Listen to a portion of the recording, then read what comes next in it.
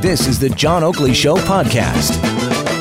Alex Pierson in for John Oakley, and we've been talking about another hit to your wallet, one that'll ultimately make your home more expensive. Not overly expensive, it's just another expense. Mayor John Tory pitching the idea that we increase property taxes so that we can pay for the backlog on things like transit repairs and affordable housing. So he's proposing this increase to something called the City Building Levy, which was supposed to top out at 2.5% by 2022. And with this tax change, it'll mean you pay about, it says 43, but an extra $50 on your tax bill each year until 2025. John Tory joining me now, and Your Worship, good to have you this afternoon. Thanks for calling in. Pleasure, Alex. So the numbers may not add to much. I mean, it'll come out to $200, $300. But again, it's another hit to the wallet. And I think these are the kinds of, nickels and dimes that people are saying, well, when does it stop? Well, and I would say that, the cost of doing the things we have to do shouldn't stop. The problem we've had in the past is we stopped building transit. We didn't address the housing issue properly. And so there's a cost to addressing those things. And we now have a transit plan, which has been generously funded, I should say, by the provincial government, but they expect us to do our part. They're putting up, I think it's $28.5 billion. We're putting up about $5 billion, and this levy is going to raise that money so that we can pay our share of the cost of all the transit that we have to both build and fix. And so I understand that when we say this to people that, it's more money coming out of their pocket. But in the end, I'm left with two questions. One, do we want to build the housing and the transit or not? And I think almost everybody says yes. And then the second question is, who's going to pay for it? And I'm already sort of asking the other governments to pay 2/3 at least of the cost in most of these cases. So we're left, if we pay 1/3, with the question of, well, who in the city of Toronto can pay for it? And there's only one group of people who can, and so I'm saying on the that, and we have, by the way, kept the operating tax increase, the part that goes to pay for the fire and the police and the parks and the roads and the child care to inflation every one of my 6 budgets, and run a surplus each of those years, and had substantial savings each of those years too, totaling in hundreds of millions of dollars. But these big projects, and that's why we charge it as a separate line on the tax bill so people can see exactly what it is, and we guarantee them, which is the case, they can look at the city's books of account, that the money is kept separate and only used to build the transit and the housing, not mixed in for any other purpose. I think transit is the one real area where people just look at it and think it always gets more expensive. We never really get anything built because there's just a lot of politics in it at every level of government. And again, we lose a lot of money on it. There's $61 million lost, I think this year, $60 million in 2018. We've got issues with Presto losing money, $3.4 million. Why not go after those issues and solve that before coming to a tax? Well, we are. In fact, the Presto situation financially is worse than you think when you mention $3 million. The actual cost to us, the TTC, of being in Presto is about $50 million a year. We pay a fee to them, in effect, based on the number of people using it. And I contrast that with the fact that in a place like Hong Kong, they have the equivalent to the Presto card. It actually makes a profit because they do deals like saying, well, if you go buy your coffee at Tim Hortons and use your, I think it's called an Oyster card, then somehow the Oyster organization gets 5 cents for that, and that all adds up to a lot of money, and it costs the transit authority nothing.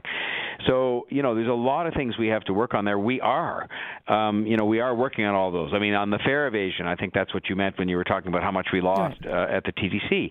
I mean, we've doubled the number of fare inspectors this year, so I think there's now like 120 of them or something. And short of having one on every single bus or accompanying every passenger, I mean, we're taking rigorous efforts in addition to improving the Presto card. So I'm with you.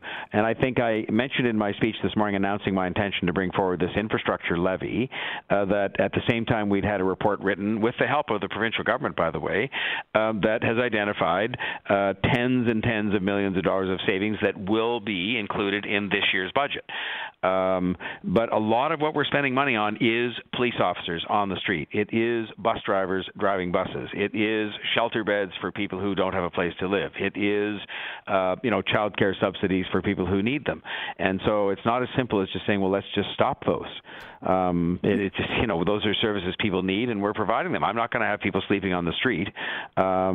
for the sake of saying we're going to save money. No, but we do know that there are a lot of people, burdening the system that shouldn't be here. And I know that you've gone to the feds, the province has gone to the feds for the money to recoup those costs. Why can't more money come from the feds for that?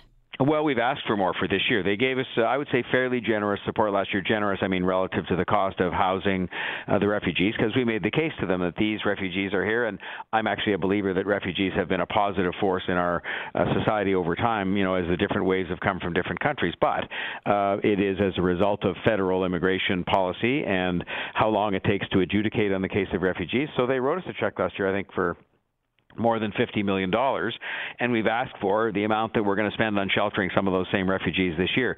So we're doing that. And I made it very clear today, by the way, and yesterday when we talked about the Housing Action Plan, that accompanying the request that's coming to Toronto taxpayers to pay the infrastructure levy for housing and transit will be a vigorous advocacy campaign by me, which I have done successfully for transit money and housing money in the past, that I will do again. Because I really do believe that property taxes, no matter exactly who's paying them or what level they're at, were never meant to pay on their own for social programs like housing people who are homeless, nor were they meant to pay for huge capital projects. They just weren't. And that's where the other governments come in who collect these very large amounts from income taxes, sales taxes, and so on. And I don't believe adequately support cities when 80% of Canadians live in cities, including the biggest single city in the country. One other point, by the way, Alex, I made today is that this city of Toronto is presently absorbing the cost of the region. And I know many of your listeners are in cars right now that are from the 905, and we love them, and we're happy they come to work here. But, I mean, we pointed out this morning that 13% of all transit rides on the TTC originate outside the city of Toronto, and that those people, aside from paying their fare, pay nothing through their taxes to contribute to the well-being of the TTC. 40% of the people who drive on the Gardiner and the Don Valley Parkway come from outside of the city of Toronto, and we absorb the entire cost of maintaining that roadway for their benefit, and they contribute nothing to that cost. And it's only so long that the Toronto City residents can go on financing these kinds of things that benefit people from outside the city, and they're not paying their share. Yeah, and their argument back will be, well, we don't live in Toronto. Why are we paying for their transit? Because we don't get our own transit. And I think that's a big frustration. No, but they're using our transit. I mean, where they live is fine. They can live wherever they want. They're using our transit. Yeah. And City of Toronto taxpayers are this year, I think, going to write a check for about $600 million to subsidize that system. And the people who don't live here but are using our transit are being subsidized by City of Toronto taxpayers. And I just don't think that's fair as an ongoing proposition. Bottom line, though, we're talking repairs, and I think, when we deal with repairs, and there's just it's such a big hole that needs to be done, and then you think, well, what about the new stuff? So the repairs get fixed. When does the new stuff come in? Well, the good news is that a lot of the new stuff is under this transit agreement with the Ford government. They're paying for it. That was the deal we struck, was that they would pay for all the expansion projects in the immediate future, and we would then take the money that we had from this infrastructure levy and pay for state of good repair. So the fire that happened the other day, why did it happen? It happened because there were wooden coverings over some of the wiring in places where they hadn't yet replaced them with fiberglass, and that's the kind of thing that amounts to a $33 billion state of good repair backlog on the transit system, which, by the way, started to arise long before I became the mayor. What we're doing now is being straight up with people and saying we have to collect the money to repair the subway properly, take out those wooden covers so we won't have fires, and do all those kinds of things, in addition to having new subway trains and new streetcars, which we just need. Let me just stop you there. I want to ask you, though, if the city had uploaded to the province, as I think was being done, and then it was changed when you came to the agreement on the Ontario line, would they not have taken the costs of that backlogged repair? Well, I mean, I can tell you when they initially put the uploading forward, it was as part of an original package that had us continuing to have some responsibility for making a financial contribution to something they owned. And so the answer to that question is not certain, but I will tell you that, if they'd uploaded it and taken on the cost of repairing it, they certainly wouldn't have taken the entire cost of expanding it. So who knows what the deal would have been if it wasn't the deal we entered, but I think the deal we entered is fair, and I think it's fair, but it does require us to raise some money to pay for the state of good repair that we have to do, and we can't keep postponing it. I will not be the mayor. I'll tell you what. I mean, people may be not happy with me about this infrastructure levy, the city building levy, but they will not be able to say that I postponed making these repairs. I look at the water mains that probably a lot of your listeners in their cars are aggravated about traffic on Jarvis and Richmond Street. The one on Richmond Street is 141 years old. The one on Jarvis is 161 years old. That's how people are getting their water in all these new condo towers. That's why they burst in the wintertime. And I'm not prepared to run a city on the basis that you have that kind of infrastructure, so we're replacing it. It costs money, and it ticks people off because they're in traffic jams. But I'd rather have that for a temporary period than let the city fall to rack and ruin and not be protecting the success we're enjoying today, because this city is very successful today, and I want it to continue to be successful on a global scale. All right, well, I got to ask you this. I mean, if you're raising taxes, does that mean you're not running again?